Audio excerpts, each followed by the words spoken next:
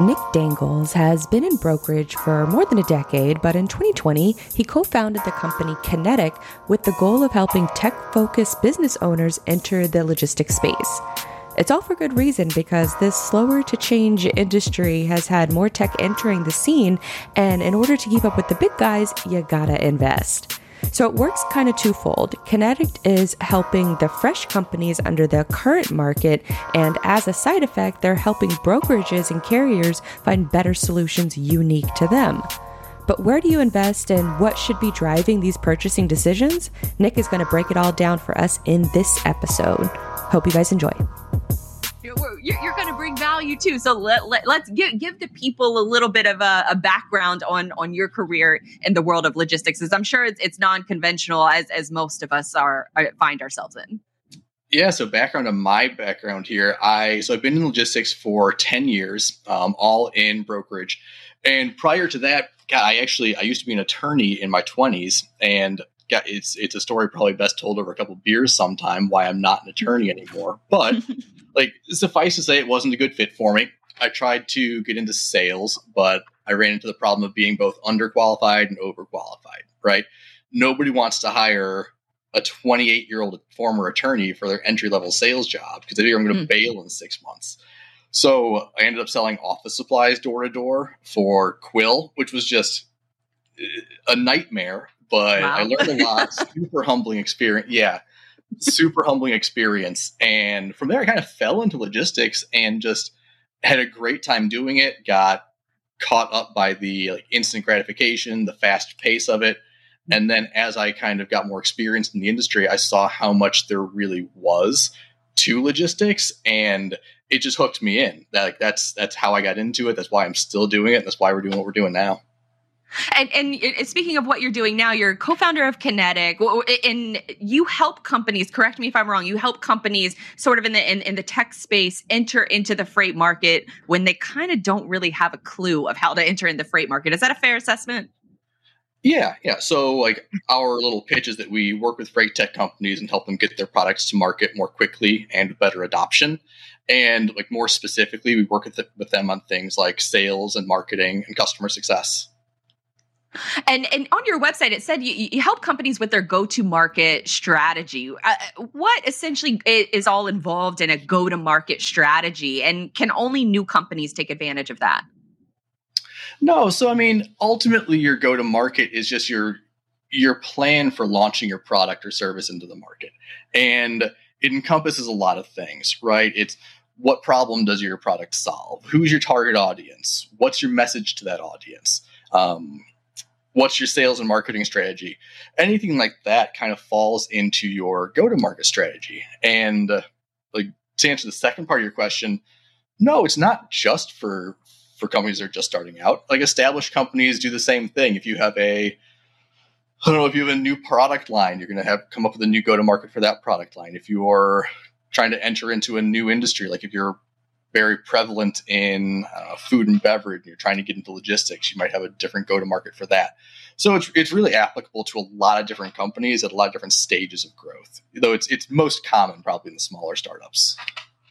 And where are some of the areas that they're getting wrong or maybe some of the things that are eye-catching to you before they go to market?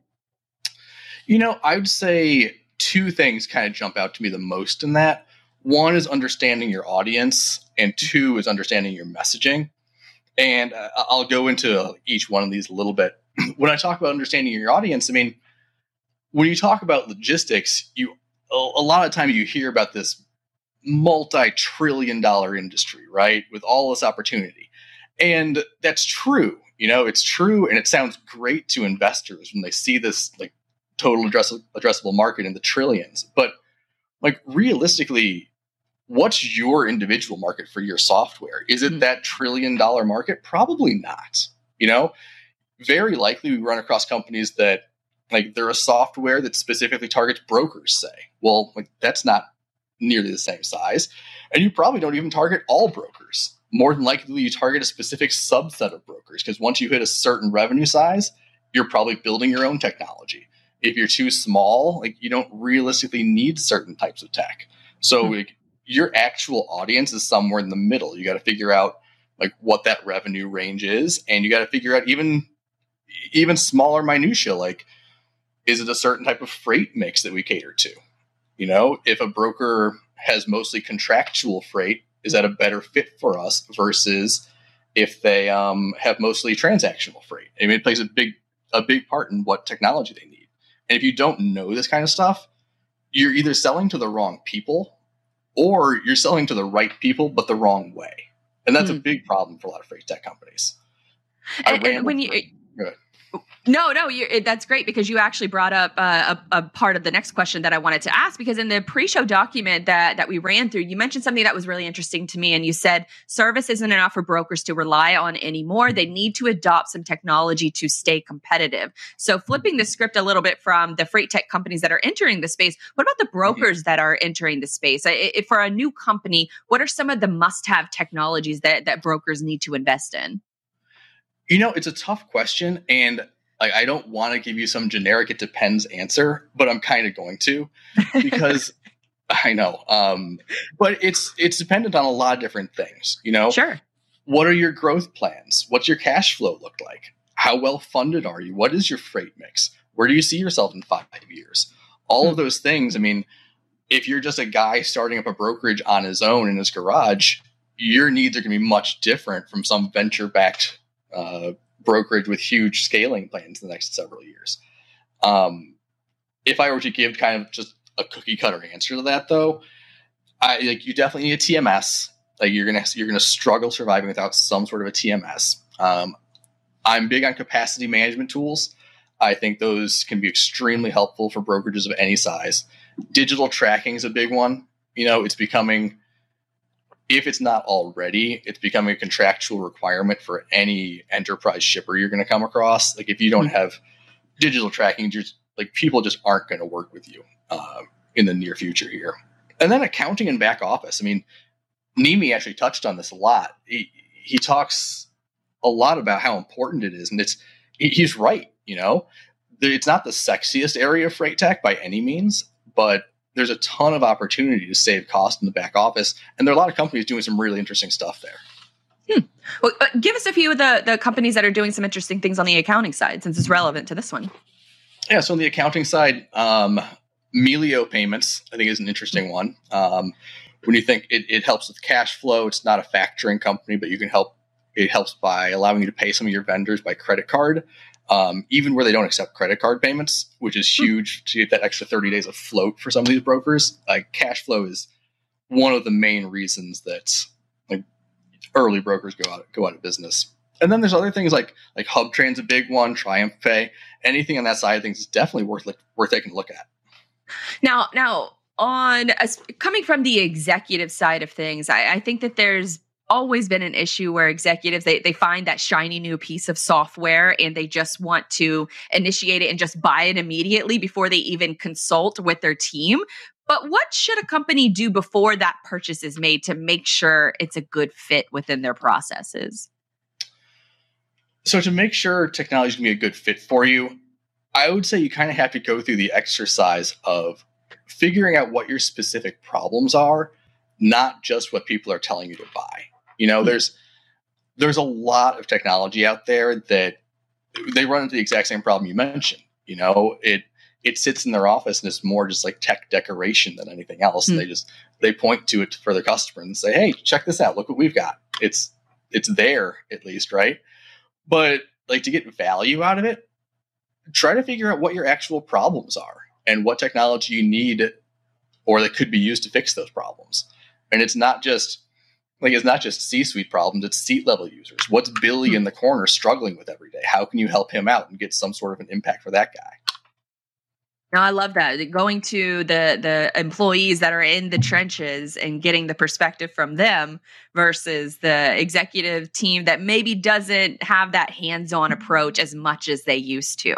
What is what's some technology that's entered the freight space that has you really excited outside of the accounting solutions? But are there any other tools out there that has you really excited for the future? Kat, there's so much stuff out there. I'll try to narrow it down a little bit. I'm really excited about what I'd call workflow automation, like Hub Tech and Tabby, what they've got going on there. There are so many manual processes that are just like repetitively click this button, then click this button, then click this button, that anything you can do to automate that stuff is really valuable and saves a ton of time. I'm also really excited about what's going on with dynamic pricing nowadays.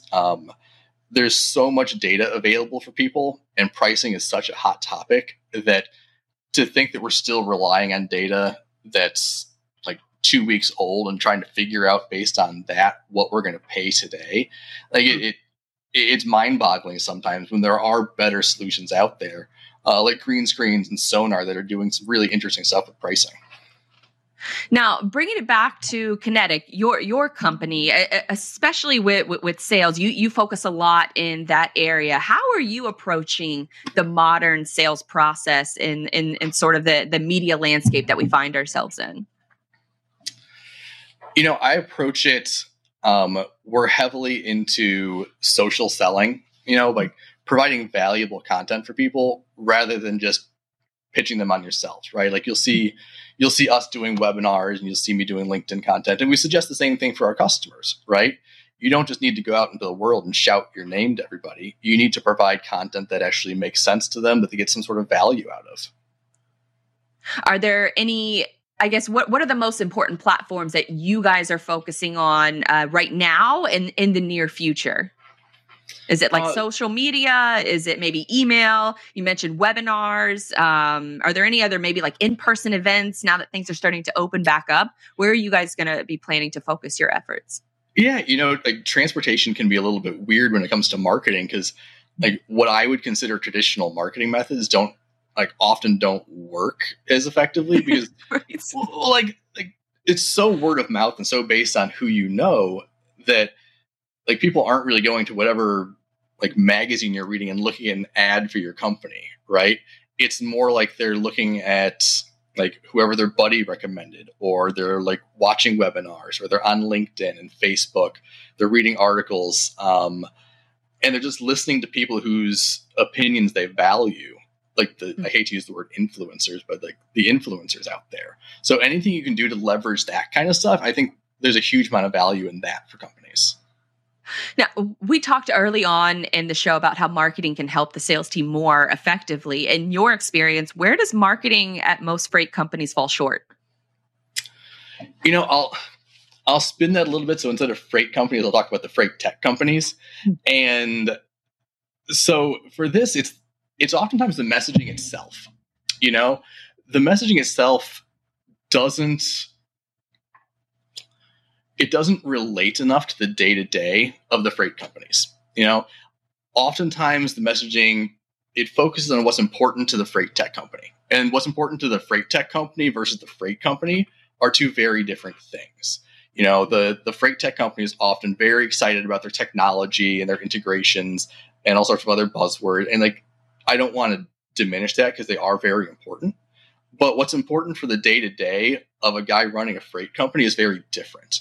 And you have to make sure that your messaging actually is relatable to that person, because that's who you're selling to, right? And speaking of that, we talked earlier about, the new brokerages that are coming into the scene and the technology that they need to be investing in. What about some of the legacy companies? Are you seeing any, they're usually or historically the ones to grasp onto technology. They're the ones that have the budget, right? So Are there any I guess, tech in the space of the legacy companies that you sort of see as going away that they need to invest more into a new frame of thinking? It's so dependent on the individual company. I mean, like you got some of your larger players who are like very advanced when it comes to technology. They've been building their own proprietary tech for years, and what they have is amazing. But like some of the smaller ones, like small to mid-sized ones, again, it kind of boils down to figuring out what works best for you. I would say that my biggest takeaway is just like do something. Like the only wrong answer is going through that exercise, figuring out what your problems are, and thinking, well, we've been doing this for the past 20 years, and it seems to be working. So let's just keep doing this for the next 20 and see what happens. Well, that's not going to work for you. You know, like if that's your response, like the next 20 years aren't going to go well. No matter what you do, just do something. And it'll be. Are there any of the larger companies? I mean, JB Hunt comes to mind for me. That's a legacy company that's consistently evolving and adapting new technologies and just ways of thinking. Are there any other companies out there, legacy wise, that you think are doing a good job of transitioning their teams into the modern workforce? You know, I think they're all taking steps to varying degree, right? Like there are amazing things going on in a lot of this company. Like US Express and Variant is doing some really cool stuff out there. I mean, you can probably rattle off the top 10 brokers, and they all have different ways that they're trying to embrace technology. And it's great to see. I think they're the ones kind of leading the more widespread adoption of technology.